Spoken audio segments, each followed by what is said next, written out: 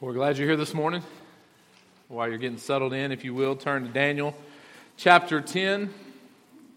As we look at this unique chapter and we talk about the veil, really the drawing back of a veil that we'll see in the vision here. And so to get started, there's a little story that kind of goes along amongst pastors in chapter 10. And so I ran across it as I was studying. I want to share it with you.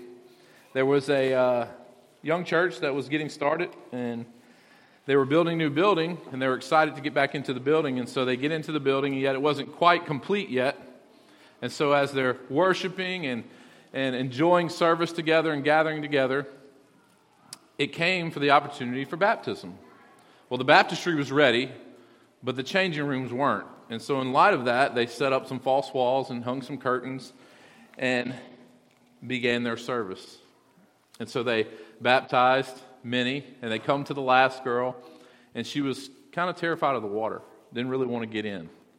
And they assured her, it's okay, you're going to be okay, we're there, everything's going to be okay. So she gets down into the water, and as they're getting ready to dunk her, she panics. She's scraping, she's crawling, she's doing everything she can not to go underwater. And she happens to reach up and grab the curtain and pull the curtain down. And there stood a man, naked. And he turns and he looks, and in embarrassment, he does what any of us would do. He dove into the baptistry with the already panicked lady. And so, it seems to, on occasion in the Bible, that the curtain is removed. And we get to look into and see things that we shouldn't see or is unseen to us. And we get surprised and we're shocked. And so the curtain is removed. And on rare occasions we talk about the Bible where we see at the birth and baptism of our Lord Jesus Christ, the veil that concealed the glory of the Lord was lifted. It was lifted. And the heavens were opened. And the angelic host was revealed. And then we see at the Lord's transfiguration once again that the veil was lifted, allowing 3 of his disciples to really preview the kingdom of God. And then we get to chapter 10 of Daniel. And really another rare occasion that we get to see the veil is kind of pulled back, it's drawn back, it's lifted. And we get to look into the unseen world that we're going to read about today. But our text is to reveal something to us which should challenge us. It should challenge our preconceived thoughts about what's happening around you and I. And so that's the challenge. To not be stuck on what we think, but to really look at the Scripture, to remove our preference on what we think is going around and happening amongst us as believers. And we really need to step into the reality of what the Word teaches us about the unseen world. And so I hope that this morning it will really kind of shape our perspective as we look at this unseen world, and that our practices that which God has called us to do and be obedient to will be shaped around His Word and not what we think. And so it is our nature that man is bound by what? By time and space, right? We're bound by that we're captive to the natural world, that we have no capacity to get out or to remove ourselves from time and space. And so we cannot leave. We're confined. And so our interaction with this unseen world can only come by God Himself. It can only be revealed to us by God Himself. God must invade our time. He must invade our space, for we cannot leave. And that's what happens here to Daniel in chapter 10. Heaven comes to earth in this shocking and startling vision. In fact, this chapter, Daniel is really visited by many hosts of heaven to really reveal this fourth vision that he has, this fourth and final vision. And so our prayer must be this. Our prayer must be that the veil be lifted in this chapter, that we may be, by God's grace, see and believe and behave in a way that is consistent to the revealed truth. And so let me pray. Father, as we look at chapter 10, Father, there will be a lot of questions. There will be a lot of things that are unknown to us. But God, grant us the ability to see the unseen. God, give us the ability to live in these realities, knowing that there is a spiritual battle that is raging all around us, Father. Give us the strength to fight this battle in your Son's name. Amen. So I want to give you a quick setting and background as you turn to chapter 10. Chapter 10 does not stand alone. It's not its own book, but it really is part of chapter 11 and 12, so it's consistent. When we read chapter 10, it's really a consistent thought all the way through. It's the last vision.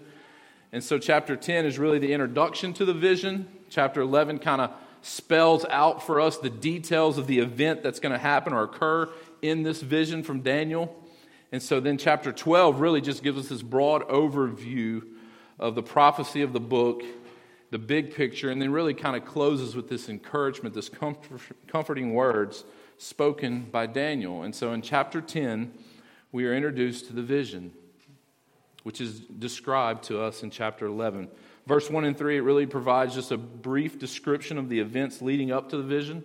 When we look at verses 4 through 6, it describes the one whom Daniel sees in his vision and really the impact that it has not only on Daniel but those around Daniel. We see that in verse 7 and 9.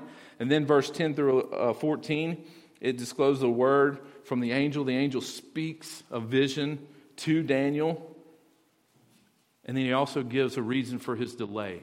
And so we'll sit there for a little while. And then verse 15 through 17 really is just the account of the impact that this visitation had on Daniel.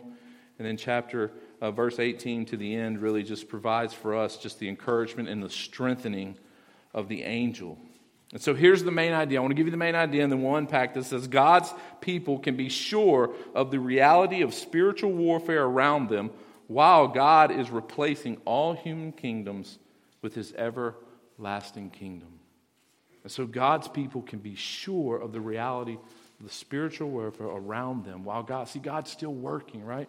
We can be sure that while things are happening in the unseen world all around us, God is still working towards his everlasting kingdom. Trust in that. Know that. When we can't understand, we can't fathom all that is going on in this world, God is still working. Trust and know that. I love Psalms 13, I was reading that this week too. It says, oh Lord, how long? And we'll see that in Daniel as we get into the scripture. He's like, how long, oh Lord? For 3 weeks he's mourning, he's praying. How long, oh Lord? How long? And so verse 14 is kind of somewhat of a key verse, and you'll understand why as we move through the rest of the book of Daniel. But it says this, it says, he came to make you understand what is to happen to your people in the latter days, for the vision is for the days yet to come. And so I want to get into the scriptures right here. In verse 1, this is the setting. This is kind of the setting of the vision. And it says this, in the 3rd year of Cyrus, king of Persia, a word was revealed to Daniel, whose name was Belshazzar. And the word was true, and it was a great conflict or warfare. And he understood the word, and he had understanding of the vision. In those days, I, Daniel, was mourning for 3 weeks. I ate no delicacies, no meat or wine entered my mouth, nor did I anoint myself at all for the full 3 weeks. And so the first verse gives us this overview of the chapter, which we talked about. And it starts to give us this understanding of what's happening in verse 2. And so in chapter 9, if you remember, Daniel began to pray, he began to fast, he began to mourn. But don't forget that Daniel not only did that in chapter 9, Daniel was a man of prayer. We see that throughout all the book of Daniel. Daniel was a man who fought his war, fought his battle through prayer. And so he sought God through prayer. And so in his prayers, if you remember at the end, he gives this, in chapter 9, at the end of that, he gives this tremendous prophecy and an answer to his prayer. He talks about that it seems to be that the Messiah was cut off, but he's not. He's not cut off. It may look like that, and the world may think that they have won, but it's only for a short moment. And so he gives him an answer to that prayer. And then it says this, it goes on and it says, and that's in the 1st year of King Cyrus. And so, if you remember, The first year, according to Ezra, chapter 1, and all the way through chapter 3, Cyrus made a decree, and he says this. He says, all the people of Israel can now return home. And so that's Daniel's prayer. As he was entering into chapter 9, remember, for 70 years, the scripture talked about Jeremiah that they were going to be in exile. They were being captive. And so Daniel is praying this prayer, and it seems to be answered right here. It's approaching the 70 years, and in the first year of the Cyrus king, he makes a decree, and he says, all the people can go home. They can all go home. But you know what happens? As we come to chapter 10, look at verse 1, and what's the first thing it says? In the third year of Cyrus the king of Persia, the word was revealed, and Daniel, who was named Belshazzar, and the word was true, and it was a great conflict, and he understood the word, and he had understanding. But it says in the third year, so 2 years later, after he's made the announcement, he's made the decree, you can all return home. All the Israelites, you can return home. Go home. Yet, they don't. They don't return home. Why? After so many years of suffering and devastation, they stay. 2 years later, they don't go back. They're comfortable, right? They're comfortable. They're entangled into society. They're prosperous. They've been absorbed into the society, so they're too involved to really care about the promised land, to care about rebuilding Jerusalem. They're too involved to care about restoring the temple. And you think to yourself, why don't they go back? Did anyone go back?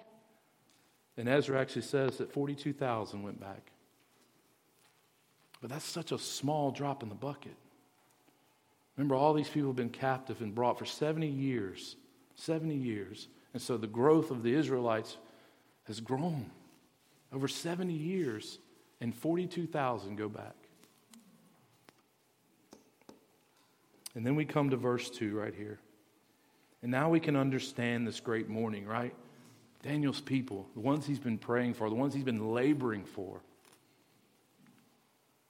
It says, in those days, I, Daniel, was mourning for 3 weeks, 21 days.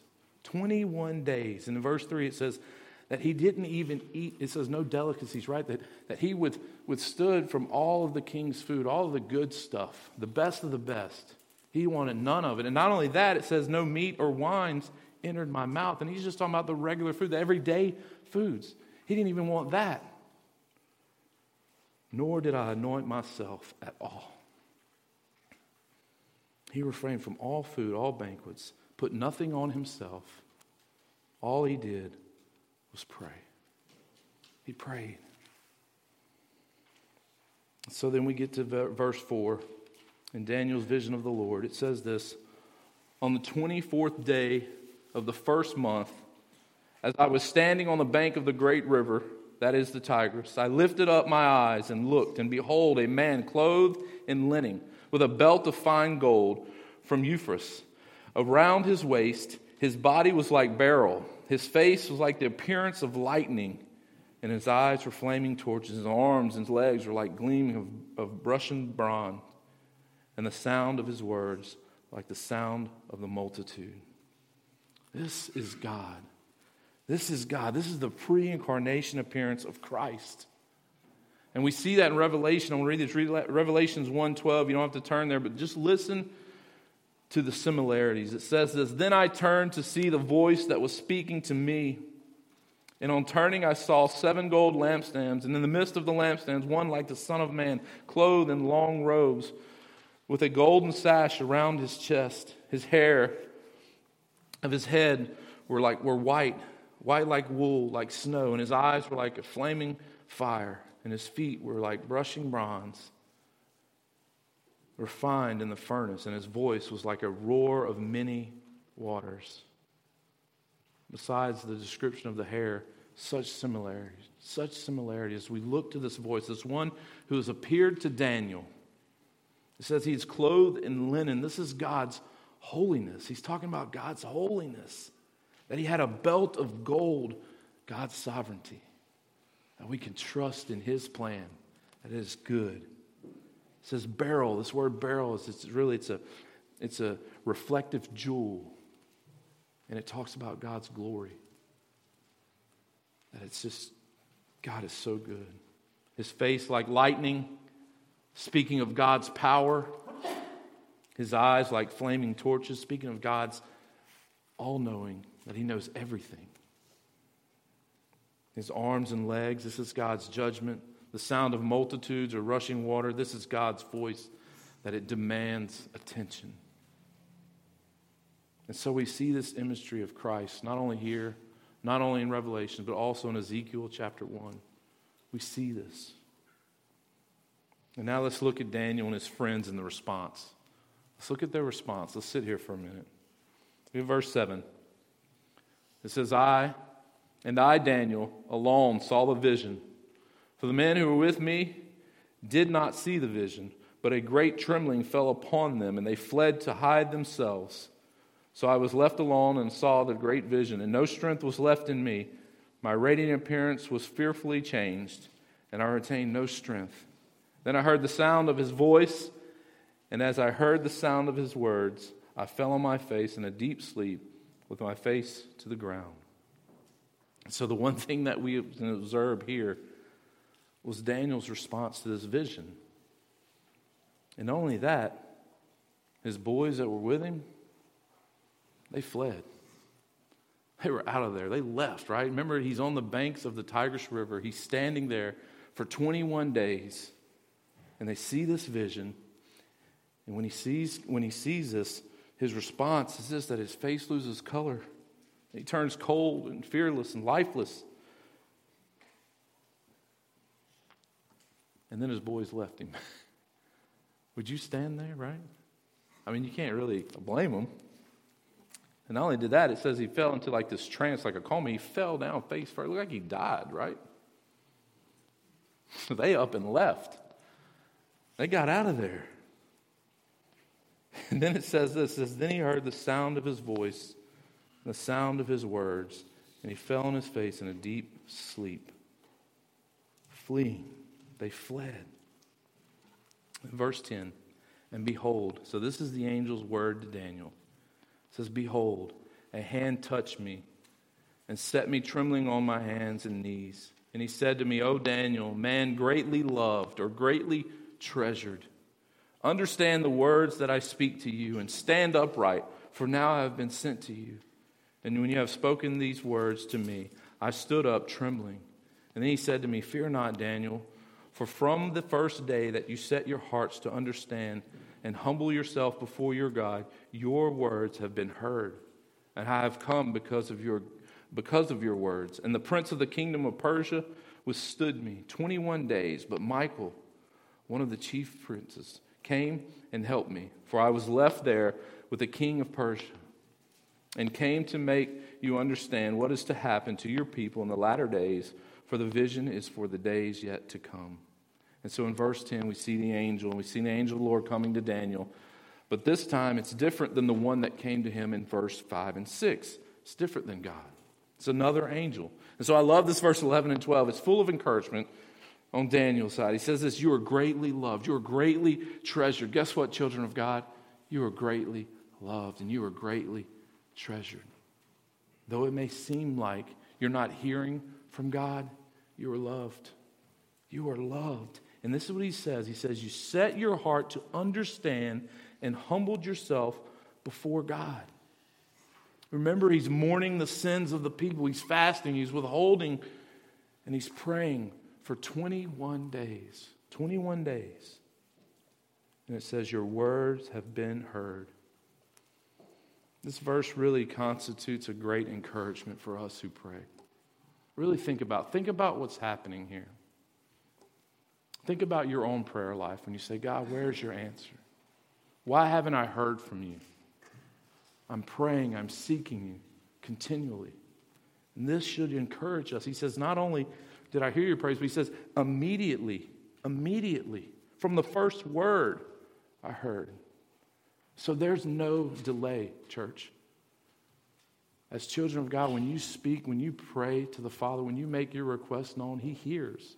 It's immediate.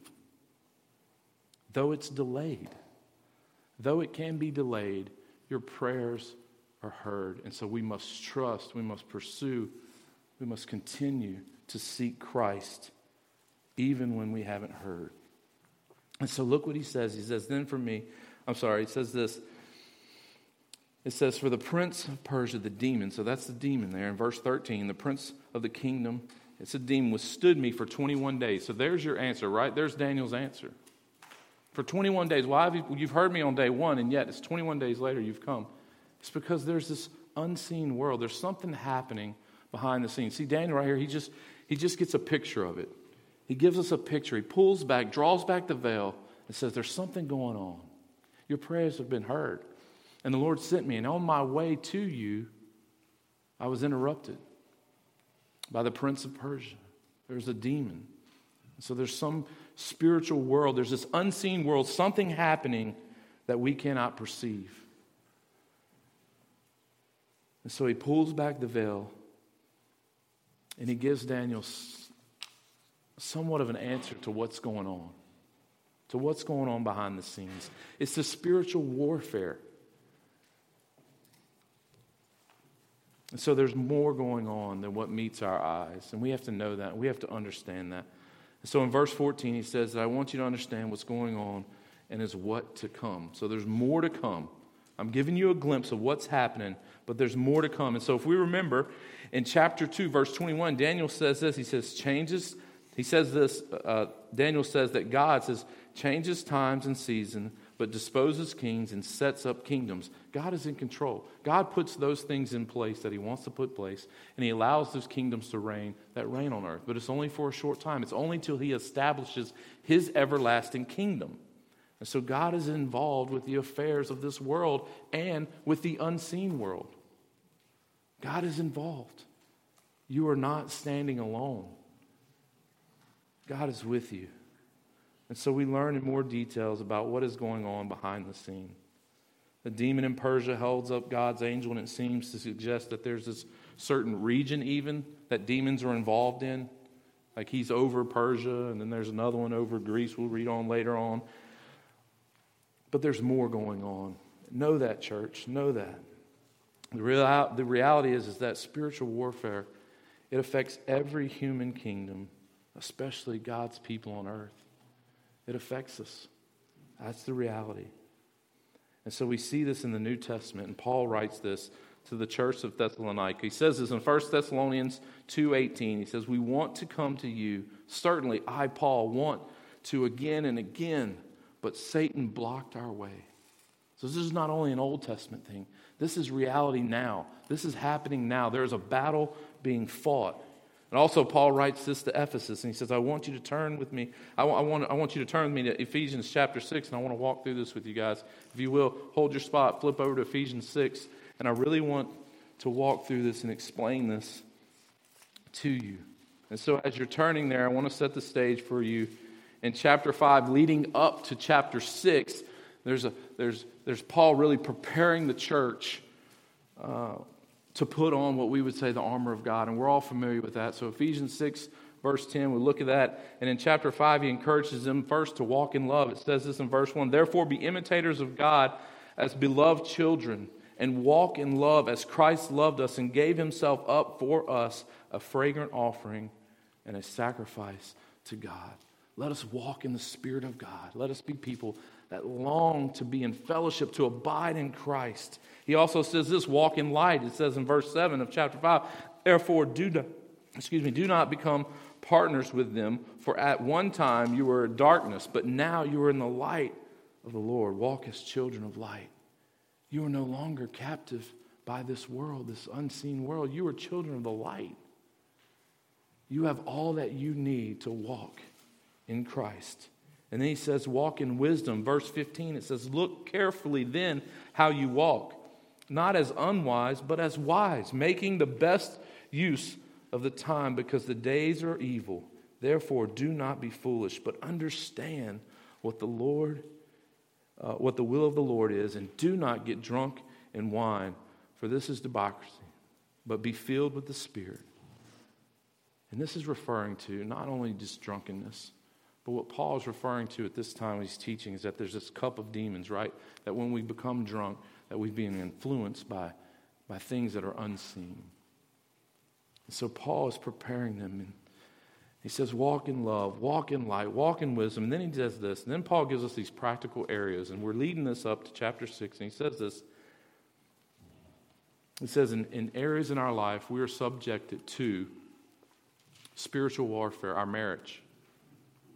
How many times people feel like you're in spiritual warfare in your marriage? Probably never, right? It's just perfect. Things are good. If you are, see me after church. We'd like to talk. But in our marriage. And so Paul hits on that. The church and Christ and what that looks like in our marriage. In our parenting, right? There's another one. Children and parenting. We could go on. We could stand here for hours and share stories about how awesome our kids are. And those are true. But there's a warfare going there on how we raise our children. How we love them like Christ loves them. And then our workplace. Our workplace.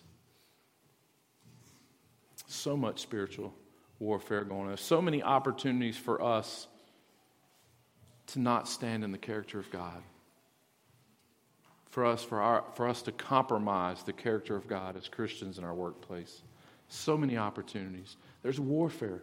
There's things going on there. So we must be mindful of that. And so Paul is teaching, he's leading everything up to verse 10.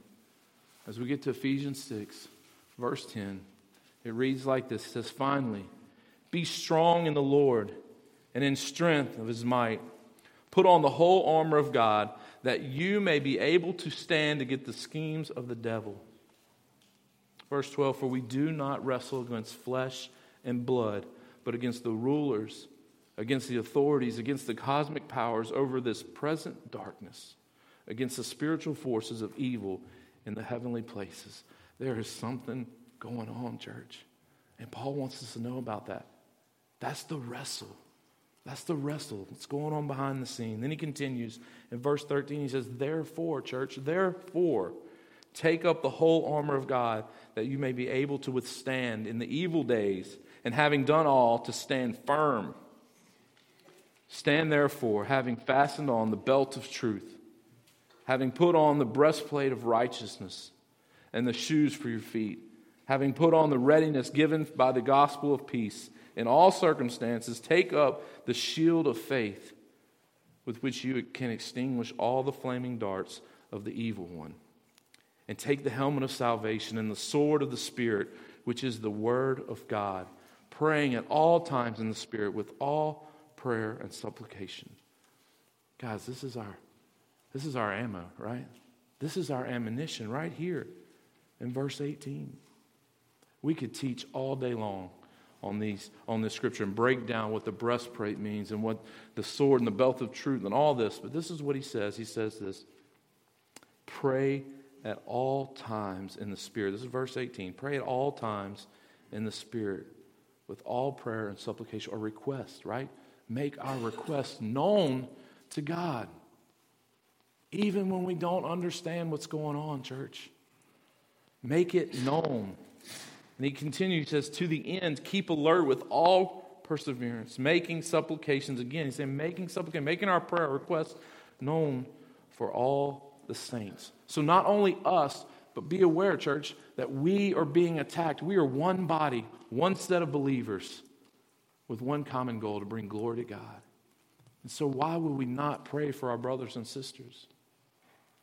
Even in the midst of them not understanding their situations. Pray. Pray. And he goes on, he says, as for me, in verse 19, that my words may be given to me in opening my mouth boldly to proclaim the mystery of the gospel, for which I am an ambassador in chains, that I may declare it boldly as I ought to speak. What a way to end. What a way to end. He says, as I ought to speak. This isn't something he's suggesting to us as believers. He's saying, put on the armor of God. Pray to your Father and speak boldly the gospel of truth. Because there is a war that's raging, but guess what?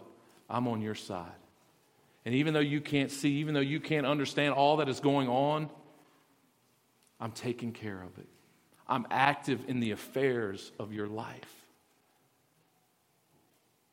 because you are the vehicle to which is going to bring glory to God. The church. We are the church. We are his people for his possession. And so let me speak as I ought. It's a command, church. This is a command. Suit up and speak the gospel and don't be afraid, even though we don't understand what's going on. So that's how we fight against the darkness of this world. That's how we fight the unseen battles. By praying. By praying that God will strengthen my marriage, that God will strengthen my parenting, that God will give me the courage and the boldness in my workplace to be the gospel and be the truth. And so flip back to Daniel. In verse 15, we see him in his weakness here. And he says, when I had spoken to me, according to these words, I turned my face towards the ground, and I was mute. And behold, one in the likeness of the children of man touched my lips. Then I opened my mouth and spoke and said to him who stood before me, O my Lord, by reason of the vision, pains have come upon me, and I retain no strength. How can my Lord's servant talk with my Lord? For now no strength remains in me, and no breath is left in me. Daniel is exhausted. He's without strength. He's full of pain because of this small glimpse of what is unseen. Right? Daniel's a man who sought God, and we see that throughout the book of Daniel. We see that he's trusting, that he has a faith like no other, that he's trusting in the midst of his circumstances, even to the point of death, being thrown into the lion's den. He's trusting God. And he's standing here exhausted because now there's a whole new unseen world that is revealed to him. And he understands at 85 years old, retired, right? Thinks he's on his way out. That there's another battle to fight. There's another battle to fight. And so not only what is going on now, but that which is to come. And so then to top it all off, as Daniel stands here, right on the bank, on the side of the river, Daniel gets to experience the greatest cliffhanger of all time. Look at verse 18. It says again, one having appeared of a man touched me and strengthened me and said, O man, greatly loved, fear not, peace be with you, be strong and of good courage. And as he spoke to me, I was strengthened and said, let my Lord speak, for you have strengthened me. Then he said, do you know why I have come to you? A rhetorical question, right? He's like, yes, I know why, right? You told me. Can you explain? And he says this, he says, but now I'll return to fight against the prince of Persia. And you know that Daniel's like, what is going on? You've pulled back this veil, and now you're leaving again? I'm waiting for the answer. And he says, but I'll be back. I got to fight, right? And then when he continues and he says, I will turn to fight against the prince of Persia, the demon, and when I go out, behold, the prince of Greece will come. But I will tell you what is inscribed in the book of truth. There is none who contends by my side against these except Michael, your prince. Let me pray, church. Father, we love you. And God, we are so thankful, even though we don't understand, even though there's mystery, even though as we sit as Daniel and we're longing to see the answer to this vision. God, give us faith to trust you. Give us faith to trust, even now that we know and that you have revealed to us that there is a spiritual battle happening all around us. In all dynamics of our family life and in our workplace, there's something going on. So, Father, give us the strength to fight these battles as children of God, as those who long to see you glorified. In seasons when it's tough and we don't understand, Father, let us persevere in our prayer, knowing that you've heard our prayers, and that though the time may be delayed, and though we may never see the answer here on earth, God, we trust that you are sovereign and in control, because your word speaks of that to us.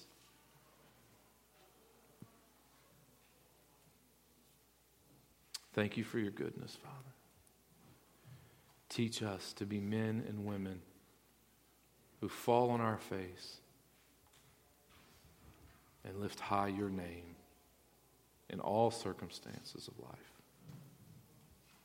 Teach us to fight these battles here on earth and the ones that we cannot see